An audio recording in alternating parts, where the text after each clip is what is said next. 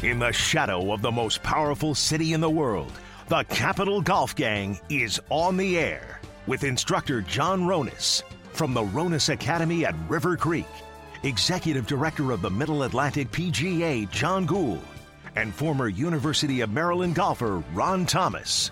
And now your host from Afternoon Drive on the Team 980 Radio in Washington, D.C., Steve Zabin.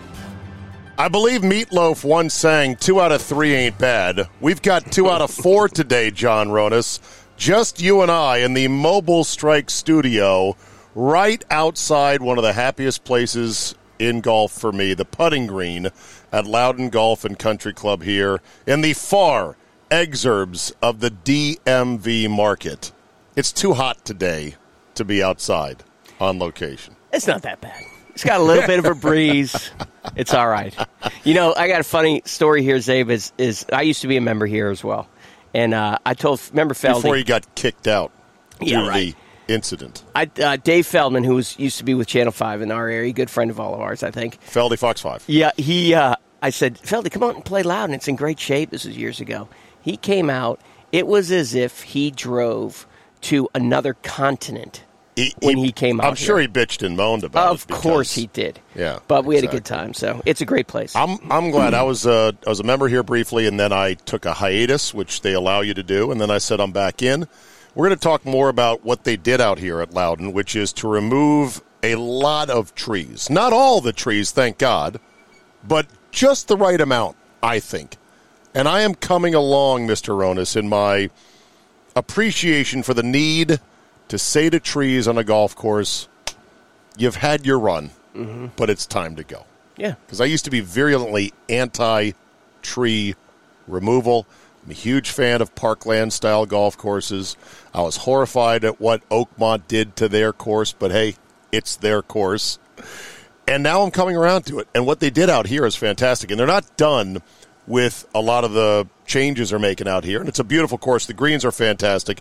Shout out to the greenskeeper here at Loudon, Mr. Hinesley, UConn grad, Chris Hinesley. Yeah, of course he is. I mean, of course he is. Like you are, a UConn grad. Of course he is. So let's start with the match. Did you get to see any of it? No. Okay, are you aware of it? Yes, of course I am. Okay. I'm aware of the results, and yeah. Did you see any of the social media? Yes, I did see some of the social media. Okay.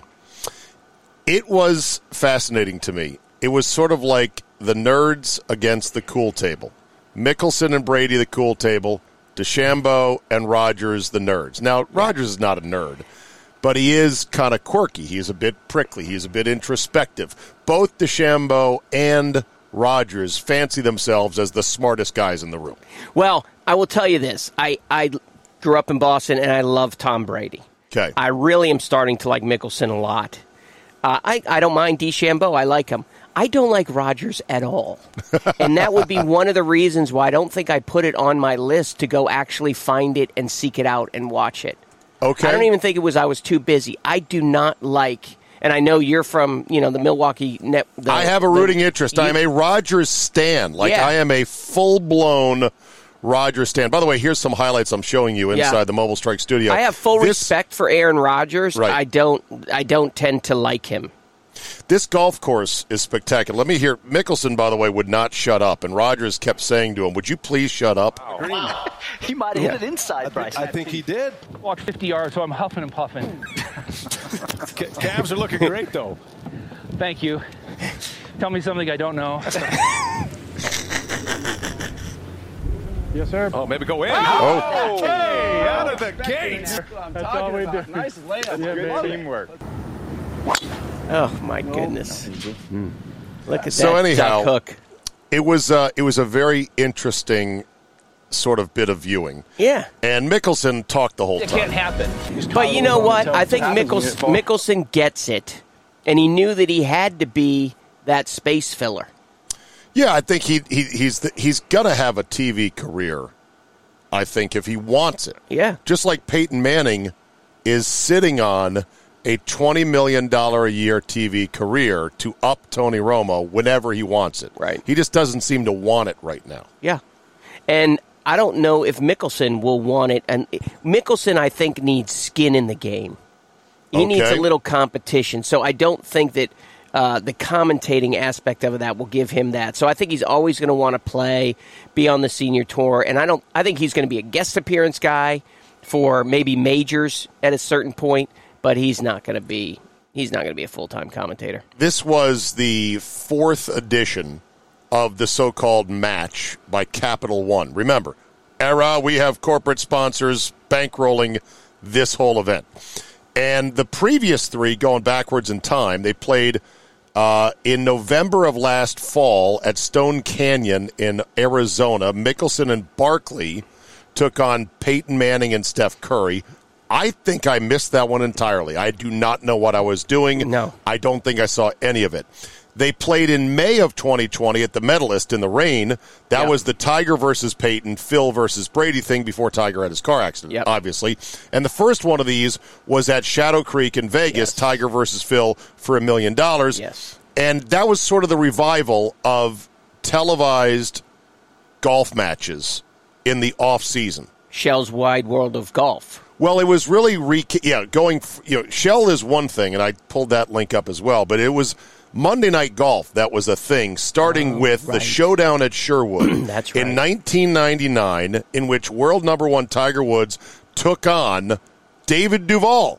And they finished in the dark, right? They had the last 2 holes lit up at Sherwood Country Club. Yep. Yes. And I believe Woods won that one 2-1. Mm-hmm. Okay, then they did battle at Bighorn. Yes. And they went around and they started doing paired events. And then they did a sequel to Battle at Bighorn where they added the ladies. Annika Sorenstam and Kari Webb were in the mix. And then they decided to include Sergio Garcia in a 4-ball match with Trevino and Nicklaus. And so they switched it up and stuff. It went for about 6 years until 2005, in which the Battle at the Bridges took place. They wanted Vijay Singh and Ernie Els to join Mickelson and Woods, but Vijay for some reason said, I don't want to do it. Well, so he was replaced by Retief Goosen, who, let's be honest, is death on skates. Was Vijay Singh? No, he wasn't much better. I mean, whoever was the producers of this, really, they didn't know what they were doing.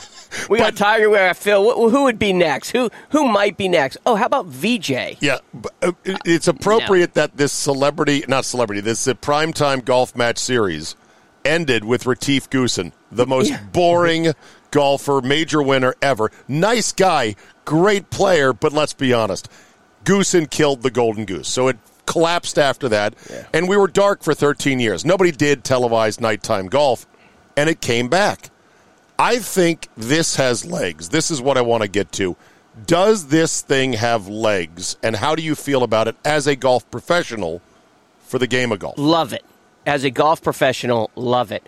Does it have legs? Absolutely, if they don't pick the Vijay Singh of the world, even the Ernie Els, who's another nice guy, but can hardly understand what he's saying because he's got a pretty thick accent, and he's subdued, right?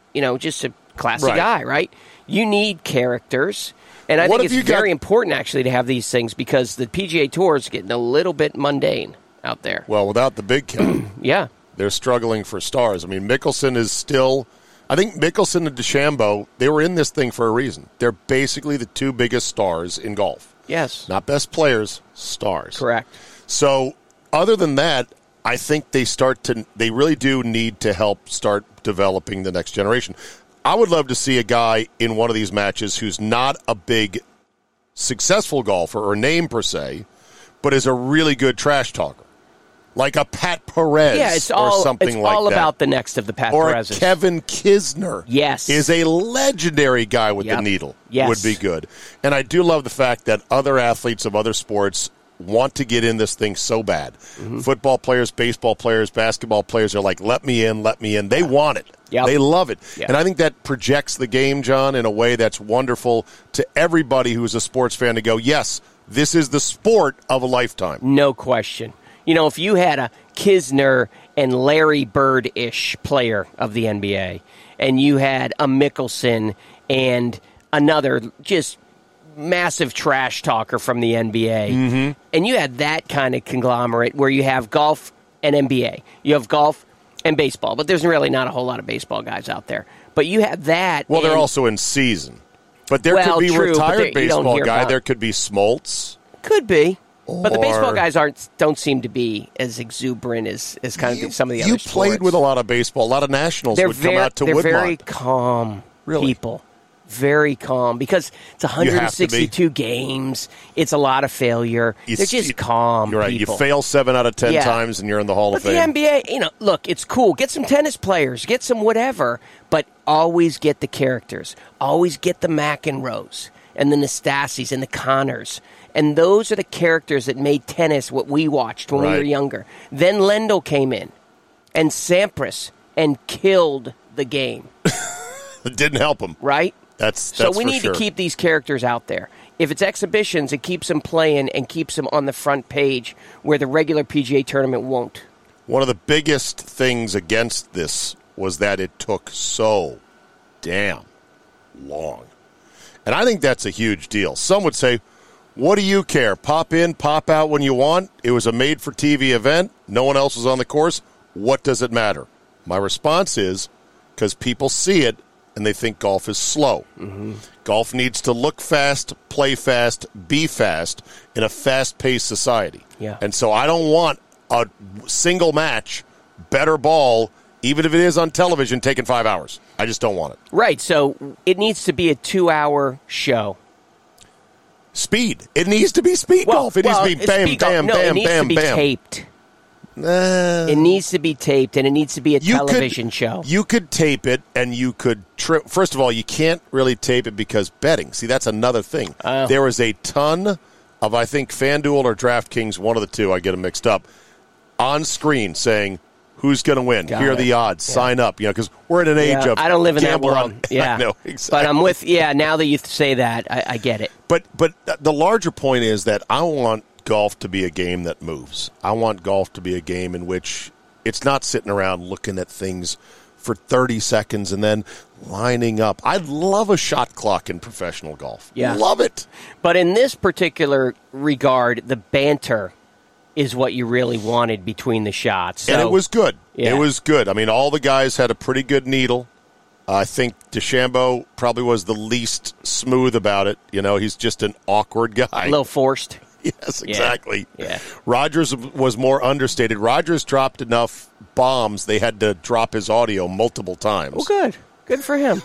Good. I guess, but Yeah. it just ruins the broadcast. I'm like, Rogers, don't cuss. They're going to have to dump Well, it. dude, I just sometimes have to cuss. Hey, man. Right. Yeah.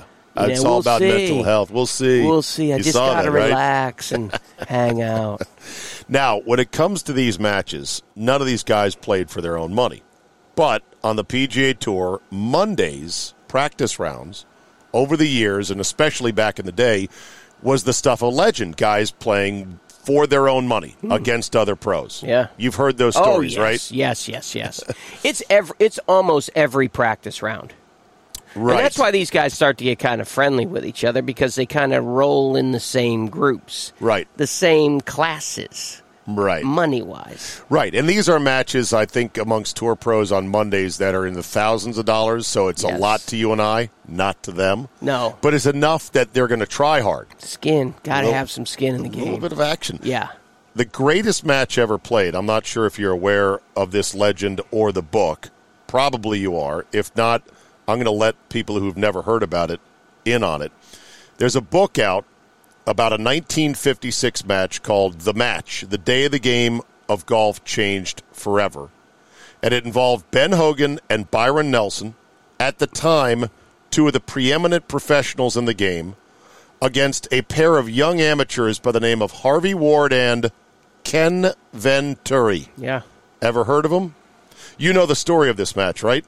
Yes. Yeah. Played at Cypress Point, the legendary Cypress Point, and the word was former U.S. Open championship caddy Francis Ouimet, the caddy for Francis Ouimet. Yeah, it's Eddie Lowry. Eddie Lowry Yeah. had gone on to become a very successful businessman, Yes. a millionaire. Yes. And he had a wager with another millionaire by the name of George Coleman in Texas, who was a big Hogan fan, amongst others.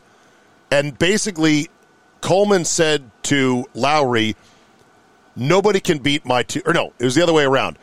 Lowry said, Lowry said, I got 2 amateurs that work for me. You've never heard of them. They could beat anybody in the world in better ball. Yep. And that was when George Coleman of Texas said, I do like the sound of that wager. I will stake you to a match. It's $1 million again. It was $1 million wager, allegedly. Yeah. The details are still fuzzy. But basically, Lowry and Coleman bet each other using the 4 golfers as their proxies. So neither Hogan nor Nelson or Venturi or what's his name, Harvey Ward, had their own money in the game. But they were playing hard because they know that 2 millionaires were betting against each other. The thing was, once the bet was made was when, I guess, Eddie Lowry found out that his opponent was going to stake Hogan and Byron Nelson, which is like, holy crap, are you kidding me? Yeah. Basically the 2 best players in the game. Right. So this thing started to get a lot of buzz, and apparently they were playing it before the Pro-Am at Pebble Beach, and they made a shadow tee time at Pebble as a distraction because they didn't want a whole lot of people there watching the match, although apparently a bunch of people did show up. They played it across the street at Cypress Point, one of the most exclusive and spectacular courses in the world. Yep. And it was a hootenanny of a match. It was a knockdown drag-out. I believe the amateurs Ward and Venturi birdied 10 of their first 11 holes. It came down to 18, according to legend and whoever was able to write about it at the time, in which the only chance for the amateurs was to birdie and to have both Hogan and Nelson par. And Venturi puts it in there to about 12 feet. Hogan puts it in just inside of him. Kenny Venturi strokes it in like it's no big deal from 12 feet. And Hogan, while standing over the ball, according to legend, reportedly said through clenched teeth with a growl, I'm not about to be tied by 2 damn amateurs. And he poured in his 10-footer to win the match. Yep. Oh, I believe it. I do believe it. Ward and Nelson ended up shooting scores of 67. Venturi shot a 65. Hogan a 63. Although there was no scorecards that exist from the match. Nelson later noted he did not know whether any of the players kept one, and they felt it was unnecessary because they both knew exactly where they stood in the match. The better ball scores were 59 and 58, and as a foursome, they had 27 birdies and 1 eagle. Easy course. It's the stuff of legend, and they wrote a book about it. By they, I mean writer, let me get his name here. I thought I cut it out. No, of course I didn't. But look for it. It's called The Match. The day the game of golf changed forever. Can we get one of those now, or is it too corporatized? Is it too... Oh, you cannot. No? You cannot, and you no can't chance? you know what? You also can't probably get the drive that someone like Ben Hogan had to beat anyone on the planet at any time unless Tiger were to come limping back. That's about it. You got to hate people. Hogan was good at that. Yeah, I would say Didn't that even know these guys hated him just because they were amateurs. Mark Frost is the writer's name who wrote the book, and it's outstanding. I know I've got it on my bookshelf, but like many of my books, they're decorations. It has gone unread. All of your books have gone on. Okay, sorry about that. Coming up, we will play a quick 9 here on the Capital Golf Gang, presented by Golfdom. We are plausibly live in the Mobile Strike studio in the air conditioning outside the putting green on a hot Friday afternoon at Loudon Golf and Country Club. Stay with us. We're back with more right after this.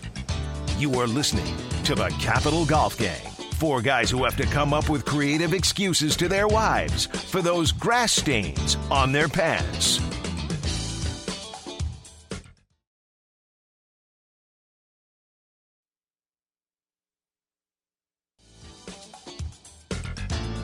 You are listening to the Capital Golf Gang. 4 guys who all carry a perfect club, an alien wedge, a double-sided chipper, and a 20-foot ball retriever. True. I've got all those in my bag. Go to Golfdom for all the latest in equipment, apparel, and gear. They don't have any of those goofy clubs, although maybe there are some. I played with a guy out here the other day, John Ronas, who had, I believe, one of the not alien wedges, but it was like the big, thick. Yeah, like C3P or C. It was the big smacking ball. Yeah. Hit a great bumper shot, got up and down. I said, hey, man. He kind of laughed. He goes, look at this thing. And I go, hey, don't worry. If it works, it works. That's all that matters. Right. Okay, it's just myself and John Ronis, Director of Instruction at the Ronis Academy at River Creek, and also Director of Golf at River Creek now. Is that correct? That is correct, Zabe. Huzzah, my man. Yeah. Congratulations Thanks. on that. And the boys are off and about. John Gould couldn't make it this week, and Ron Thomas, I believe, is in Pinehurst. We're hoping next week to get together. It'll be Open Championship week, and there's going to be a lot to talk about. We cannot go live on Saturday mornings due to staffing issues, so we'll have to give you half of what has happened at the Open by next Friday. Yeah. But we need to get the guys together. Interesting how they're going to play this Open, too, and how these guys are going to be they're all quarantined and all quarantined. That. It's a shame. Speaking of quarantined and security and stuff, did you see what happened with Rory McIlroy today? No. At the Scottish Open? No. You will not believe this when I show it to you here on the in-studio Jumbotron. Rory McIlroy club taken. There you go. So this happened. A spectator just walked right onto the tee on Friday morning at the Scottish Open and decided he was going to help himself to one of Rory's clubs. There he is right there. Just this is a spectator. No credentials, no nothing. It's the 10th tee. They're waiting to tee off. Oh, my God. And there's Rory standing there. Look at that. That is unbelievable. No security, no marshals, no nothing, and they're wondering what's going on here. They're just looking around, and now the guy puts the head cover on the ground, the dog head cover, and he's about to pound. Not a good-looking form. Not good at all. He's about to pound the head cover. But now, here's the thing. You don't know if this guy has a knife, a gun. He does have a lethal weapon in his hands. It's a wedge. If he decided to start swinging wildly, you got big problems on your hands right there. And they're just having conversation with him. That's very scary. You know, it reminds you a lot of the I can't remember her name, but she was stabbed in a Monica tennis. Seles. Was Seles the one who was stabbed? She was stabbed in the back by a out-of-work lathe worker by the name of Gunther Parch. And why I remember all those details is just sad, but I do. And, you know, Rory is such a good guy. He's standing there, and he's a little bit confused, obviously. Never takes his hands out of his pocket. And, you know, when that guy's walking away, he's looking at him, I think, feeling bad for him. Yeah. I mean, obviously, probably has mental problems. I just love Rory McIlroy. I do. He's my favorite guy. Okay, let's get to a quick 9 here. Right. Myself and John Ronis will play a twosome. It'll be nice and quick and sporty. Here we go. Hole number 1. How will Bryson 2.0 fare at the Open Championship at Royal St. George's, otherwise known as Sandwich, on the Rota? Read an article that said, look, the last time he really competed at the Open was 2017, and he did okay but not great, and that was before he bulked up. Mm-hmm. Now he's bulked up, and he hits it really high. He's one of the highest ball flighters on the tour, which shouldn't work well at the Open. No. But he played the links courses fairly well in previous trips, including in the Walker Cup as an amateur. So the Open's an interesting one, and it all depends on the weather the weeks before. Mm-hmm. If you hit the fairway in an Open Championship, usually you'll get up to 100 to 150 yards of roll. It's that insane on the golf course sometimes. Okay. But obviously if you don't, then you're not going to hit it. You know, you're going to carry whatever you carry it. So realistically, someone who carries at 270 and hits the fairway repeatedly could roll it out there at 320, 330, 340 because of the fairways. So fairways are important in that regard. But the height is the thing that concerns me. I think the ball's in the air too long a period of time in a championship. If the wind does blow, I think it's going to give him a ton of trouble. He qualified for the Open in 2017 after he won the John Deere Classic, his first win on tour. But then didn't play very well at Birkdale, shot 76-77. The following year, he defended his John Deere title, which is probably not ideal because you want to tune up for the links golf. He did make the weekend at Carnoustie, finished 12 shots back of winner Francesco Molinari, so there's that. But then he decided to change his body, change his swing, and go for manic distance. Yeah. And we'll see how it goes. Look, the guy's a good player. He's got just as good a shot as anyone else. But, when it comes down to it, his percentage is probably only 5% more than the longer hitters out there. Yeah. Hole number 2. Angel Cabrera sentenced to 2 years in prison in Argentina for domestic assault. What a shame. What a shock. What a shock. I mean, I don't know who he is, but what a shame, But send him away. Beating up women, send him away. It's the first major champion to go to prison that I'm aware of, unless someone else did. I mean, can you think of any golfers that went to prison? No, it's a gentleman's game, It's unless it's embezzlement or something. I haven't heard of any golfer. It's... Am I wrong? You would think like some golfers could go off the edge, right? Because it's so mentally grueling. Taxing, you'd think some might go crazy. Yeah. But it's just a shame. But, is it wrong to start making memes about the Champions Dinner at the Masters with Angel in jail? It isn't. No. Have you seen some of them? No, they're already out. Oh, yeah. People are photoshopping it already. No. I said, what if after quite a few drinks, they're like, Hey, let's Skype Angel in jail. You got his number. And they're all there in their green jacket. I mean, that'd be wrong, well, will right? they bring the green jacket into the prison for the day? Or I don't think so, maybe man. 4 days. Do you know what he was sentenced in? He was sentenced in a President's Cup quarter zip. Are you kidding me? No, there's photos of it. Holy smokes. I know, it's crazy. I just know he went away, and that's, he's got to go away. Well, and that's the thing. He seemed like the most easygoing, nice guy. El Pato, the duck. Yeah. They called him easy, but we don't know. Look, we don't know anything about any athletes. But I hope at the same time that we get the Trevor Bauers of the world and those guys. Well, I hope they go away. I hope justice is done. Yeah, I hope justice is done. Hole number 3, quick 9. The Ryder Cup, Ronas, has added a quote Nicholas Jacklin Sportsmanship Award, which of course has a corporate sponsor attached to it, Aon, which is a corporate staffing company. And it's going to go to one player on each team who displays the best spirit of sportsmanship for each team. I think you can get your Aon out of here and take the award with you. Do you like it? No. You don't like it? Why not? At all. Because golf's a gentleman's sport anyways. You're not supposed to be rewarding one person for being extra sportsmanlike. Just a special nice guy. Right. And the Ryder Cup's all about beating the snot out of the guy in front of you, taking your hat off and shaking his hand. Right. So that's kind of my feeling. Sportsmanship is expected, and this is what we're getting to in this world. We're giving an award to something that's expected in the game of golf. Okay. We don't need it. We don't need it. Talk for another second. I'm going to find a bite that makes sense. Nicholas and Jacklin, to give you a little background, is the putt that Nicholas gave Jacklin in the Ryder Cup to tie the Ryder Cup. When it wasn't a tie, the Americans were going to retain the Ryder Cup if the Ryder Cup was tied.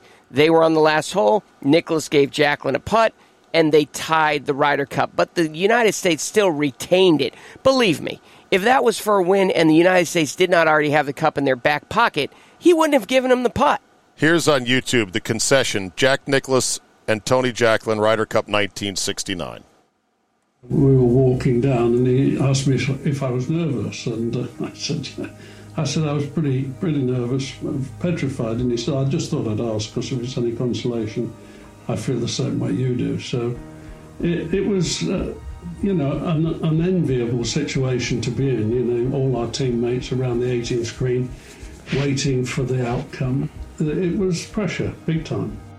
We both hit good second shots. I went to the back of the green. He was closer, a bit closer. I put it up to this far marked, and he had a putt to win it all from about 20 feet, which he rushed by 4.5 feet. I mean, just way by. And like the great player it is, he held that, and as he picked his ball out the hole, he picked my marker up and said, I don't think he'd have missed it, but I wouldn't give it the opportunity in these circumstances. Yeah, I mean, Nicholas is just pure Pure class. It's a great line, and then they go arm in arm off the green. Jacqueline's putt was a little tiddler. It was 18, it was nothing. It was 18 inches. He would have made it. But that said, Nicklaus is like, look, I wouldn't even give you the opportunity to miss it. This is an exhibition. You're the most popular player in Europe at the time. Yeah.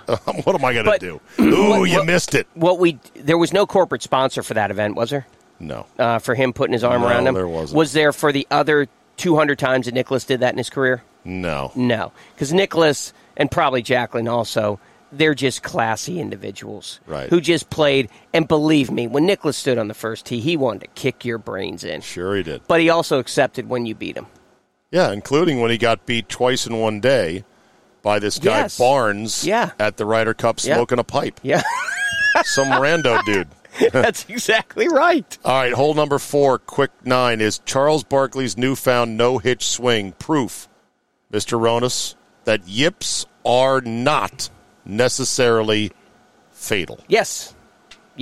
Have you seen Barkley's new move? Yes, I have. I've watched it a million times, actually. I keep watching it over and over to look, actually, for where, the hint of it, and he's doing great. It's amazing how bad it used to be, him stopping halfway down. And they made a TV show, the Hank Haney Project, designed solely to try to fix his swing. And did not even come close. Right. This weekend, Barkley will be at the American Century Championship, the annual celebrity event, which I really like as a summer event. Yeah. And his swing is good now. It's great. It's great to see. I played with a guy out here at Loudon, and he had a long putter that he did not anchor, and he was pouring them in, especially short to medium ones. And I said, you like that long putter, huh? How long have you used it? He goes, not that long ago. He said, I had the yips bad. I almost thought about quitting. See? So there you go. We just don't want people quitting golf. No quitting golf. There's no quitting golf. No. Hole number 5, quick 9. Donald Ross courses are overrated. Change my mind. Oh, I think they're not overrated with the technology and equipment that they had at the time for most of the Donald Ross golf courses, but they're not necessarily. I can't change your mind on that one that much. They're not necessarily we had a lot up in Massachusetts. They're not special. I to think me. they're over. They're good. They're over worshipped by the golf nerderati. Just like Aaron Rodgers. Yes, they are over worshipped and slightly overrated. I love how certain courses are like, we got a Donald Ross in the rough here. Let's shine it up. And I'm not against it per se, but it's like, do you know how many courses he did? Yeah. It's all Donald Ross courses are like Antonio Cromartie kids. They're all over the place. Sorry about that. No comment. Hole number 6. How would you feel if a male Ryder Cup player rolled up to the first tee with face paint or tattoos, sort of like the ladies do for the Solheim Cup? Oh, I would have to probably turn the TV off immediately. Come on! Yeah. What's wrong? Why does it just have to be a girly thing? No, I'm not even saying it's a girly thing. It's just it's an unacceptable thing as a player. That's for the fans. That's for the fans. I love all the extra stuff. By the way, we're getting both the Solheim Cup this year and the Ryder Cup, and I'm delighted by that. Yeah, it's fantastic. Solheim Cup is going to be at Inverness, where they have cut down a bunch of trees. I thought we had connections in the Milwaukee area that might be able to get us media passes. At the Ryder Cup? But I'm working on it. I don't know. Working on it.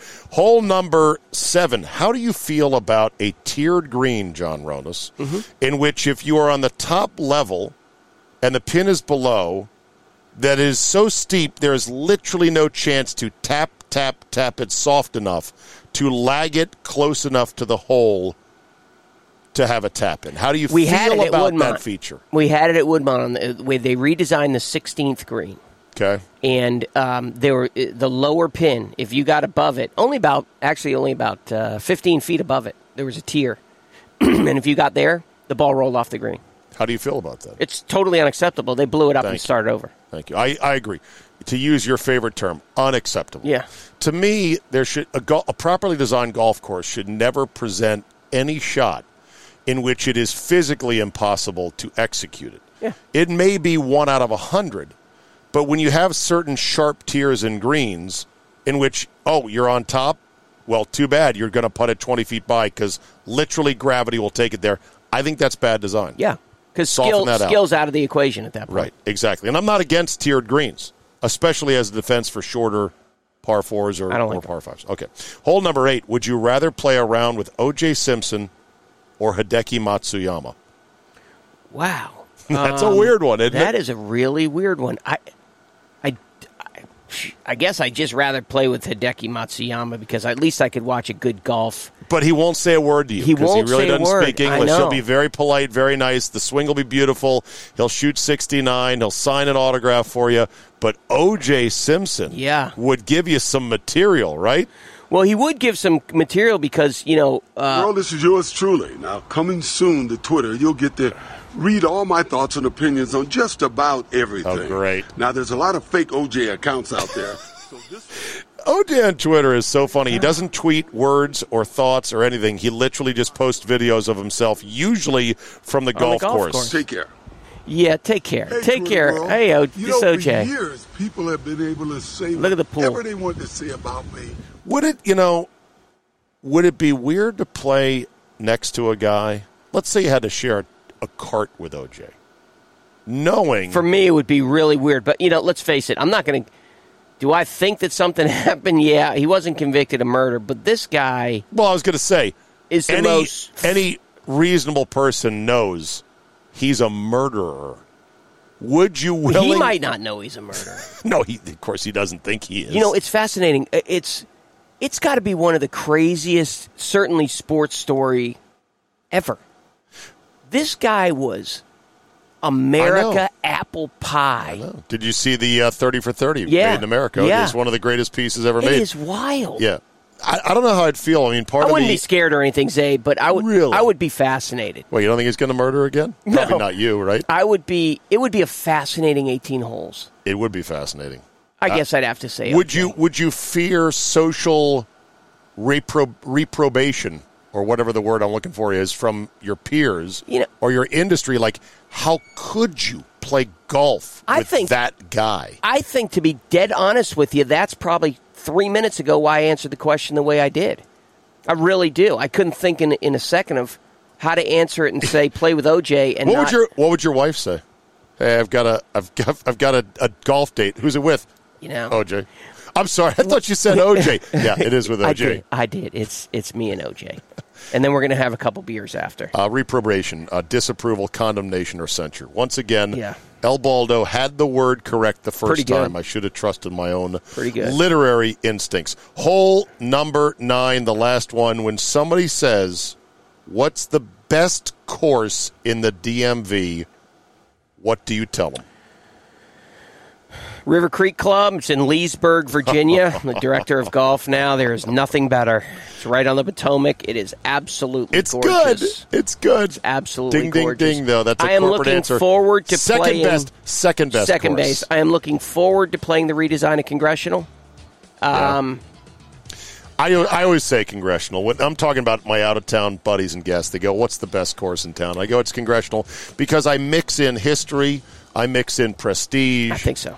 And it also has to be a great golf course. And what Andrew Green has done in the redesign, which we saw in the spring, unbelievable. But there's many others. I like Avenel a lot, even though it's, a little bit.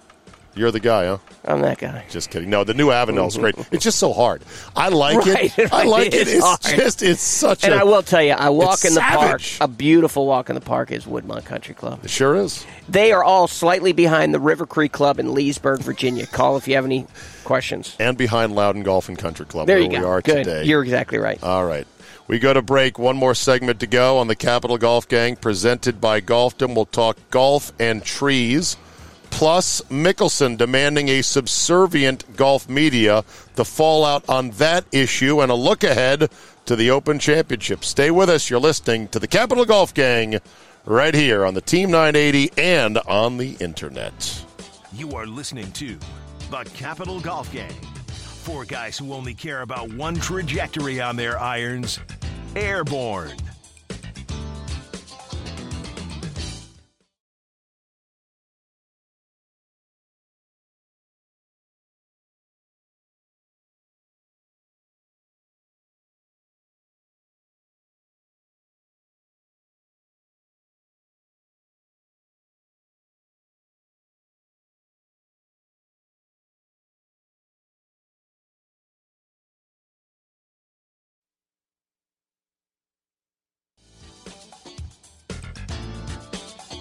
You are listening to the Capital Golf Gang. 4 guys who once dreamed of becoming caddies on the PGA Tour until they found out you have to take the blame for everything.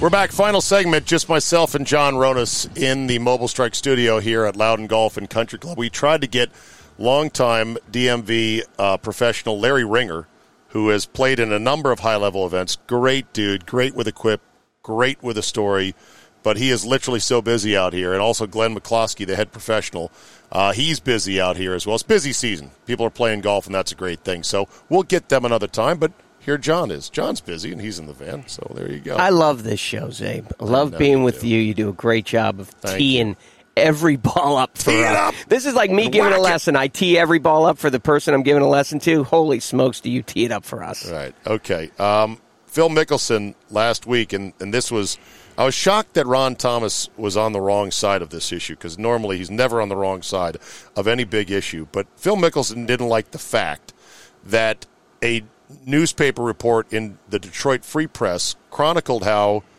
in a mobster trial, one of the mobsters admitted that he had stiffed Phil Mickelson out of $500,000 in a gambling wager, like a sports gambling wager, right? Even Mickelson's own attorney didn't dispute the facts of the case. Mickelson didn't like the fact that it was old news and then went on a rant about why do I even come to a place like this and try to help out Rocket Mortgage and Detroit if this is how I'm going to get treated. Eamon Lynch, writing for Golf Week, took Mickelson to task, saying essentially Mickelson is part of now a growing trend of athletes who just want the media to essentially be their own extension of their PR departments. And that's not how journalism works, and it's not healthy in any way, shape, or form. Mickelson didn't like the column by Eamon Lynch, in which he gently described it as missteps by Mickelson and Bryson DeChambeau. DeChambeau, by the way, did not speak to the media after his 2 bad rounds and a missed cut. And the firing of the caddy. And the firing of the caddy. Yeah. And I think he hasn't really explained it since either. I don't think so. I think that's weak. You know, you're not by the tour obligated to talk to the media, but you are the defending champ. Yeah. You are one of the top players in the world. Face the music. Yeah. Anyway, Mickelson tweeted back at Eamon Lynch, "It was no misstep. Using me to attempt to get more views or clicks would stop me and other top pros from coming here, not help the local charities, and make it harder to raise money during the RMC for local charities. You should have brought this up. It never crossed your mind." Who's more right, Eamon Lynch or Phil Mickelson? I believe in the freedom of the press, and this person, Lynch, apparently brought up facts. They were facts that were brought out under sworn testimony, and they should be able to be written about. I also believe that Mickelson should have every right to decide where he wants to play and how he wants to be perceived in the local media. So, actually, I think that all of them, they're all right in their own way, but it's how you drive your way of putting things out there. But there's nothing wrong with what the guy did in the press. No, he was reporting, I think, a relevant story that had a Detroit angle. Yeah, now this was a Detroit mob trial, and $500,000 is not $10,000. Right. Now, at the same time, when you sit there and you say this reporter who should have the city of Detroit in his mind when he writes these things, if Mickelson is one of those people who are going to bring a tremendous amount of revenue to the area by playing in this tournament. I don't think he did. I don't know. But maybe that reporter should think of that. I don't know. No, the reporter shouldn't think of any of that. Okay. The reporter's job is to report. But it's his backyard, right? Yeah, but that's the thing, though. Like, true journalism says, what is a interesting story? And is it relevant and timely? It was both. It was relevant in that Phil Mickelson's in Detroit for the first time in, forever. Secondly, this is a $500,000 wager. A mobster stiffed a pro golfer on. That's rather interesting. And it was Believe true. me, I'm with you. I know. And it was facts. Yeah, I thought it was squarely in it. Here's what Jeff Shackelford, who is a very good blogger, used to be on Golf Channel, when they hired and they employed people and weren't this closet operation. That's a whole separate story. We should do a whole show on so how bad. sad the Golf Channel is So now. sad. Jeff Shackelford wrote the following, because apparently they would call some of the tour players called Tim Rostafort TMZ. Tim Rostafort TMZ, as if he's some sleazy clickbait guy. That guy's really respected. Yeah. I like Tim Rostafort. Anyway, he writes, no one could dare try to pull off the insider beat anymore. Relentless praise is not enough, writes Shackelford. Throw in the pandemic, and some PGA Tour players are even pleased to see decreased press access these days. Their teams are looking 24/7 for something to be aggrieved about and are on the lookout for the slightest non-positive remark to blow out of proportion, all to show their man, we've got your back. That's a great paragraph from Shackelford. Yeah. It's too bad, but he says basically, unfortunately, this is the world these days. Athletes are running the show more than ever. And a lot of fans actually like it, which I don't get. But I'm in the media. Fans are not. I understand the distrust and the dislike of the media in general. But this is golf reporting. It's not it's the dislike of the media because they might report on something that is not the most positive thing on you because you have those things.